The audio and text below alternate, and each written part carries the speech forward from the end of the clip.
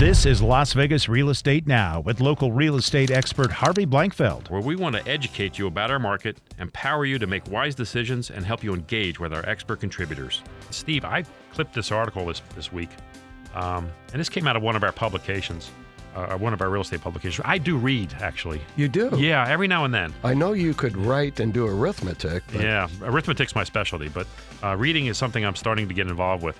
And there's this organization called the EEBA. It's the Energy and Environmental Building Alliance. And they put this article by Sandra K. Adamatis, and I apologize, Sandra, if I mispronounced that. But she was talking about, the title of the article, Solving the Appraisal Problem.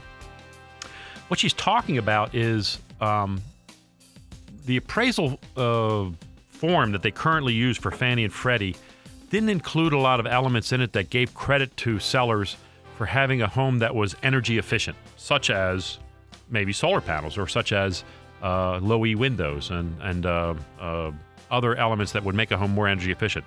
Well, the new form will, which I think is really good because we've been talking about the idea that for instance, when I talk specifically about solar panels, we've been talking about the idea that when somebody buys a solar panels for their home, they might spend, I'm just going to throw it out there, they might spend $30,000 on a solar system for their home. But when they go to sell it to a buyer, they might only get 10. It's kind of like a swimming pool thing.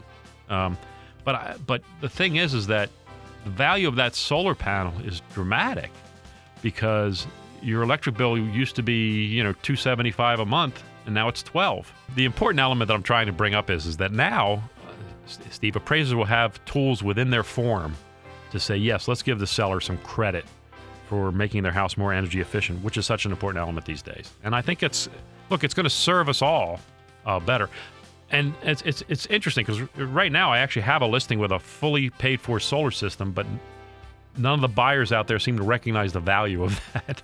And I'm really upset. My seller's upset too. We've got this paid for. His electric bill's, $16 a month, and none of the buyers seem to understand that they're going to be saving all this money.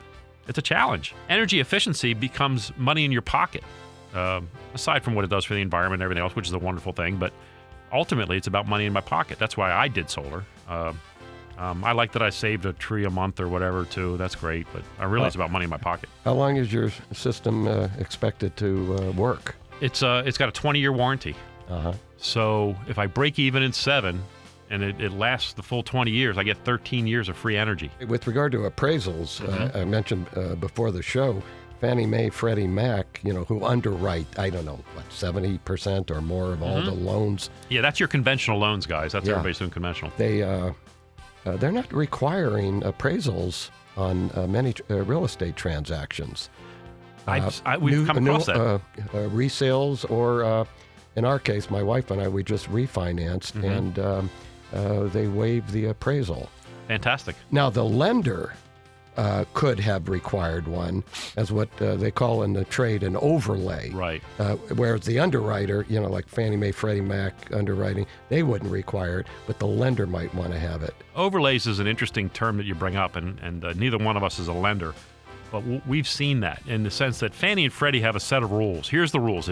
If your borrower can meet all this criteria, then we're going to loan them the money. But then the actual investor or servicer of that says, no, that's great, but we still want them to do this and this too. And that's what you're talking. That's an overlay.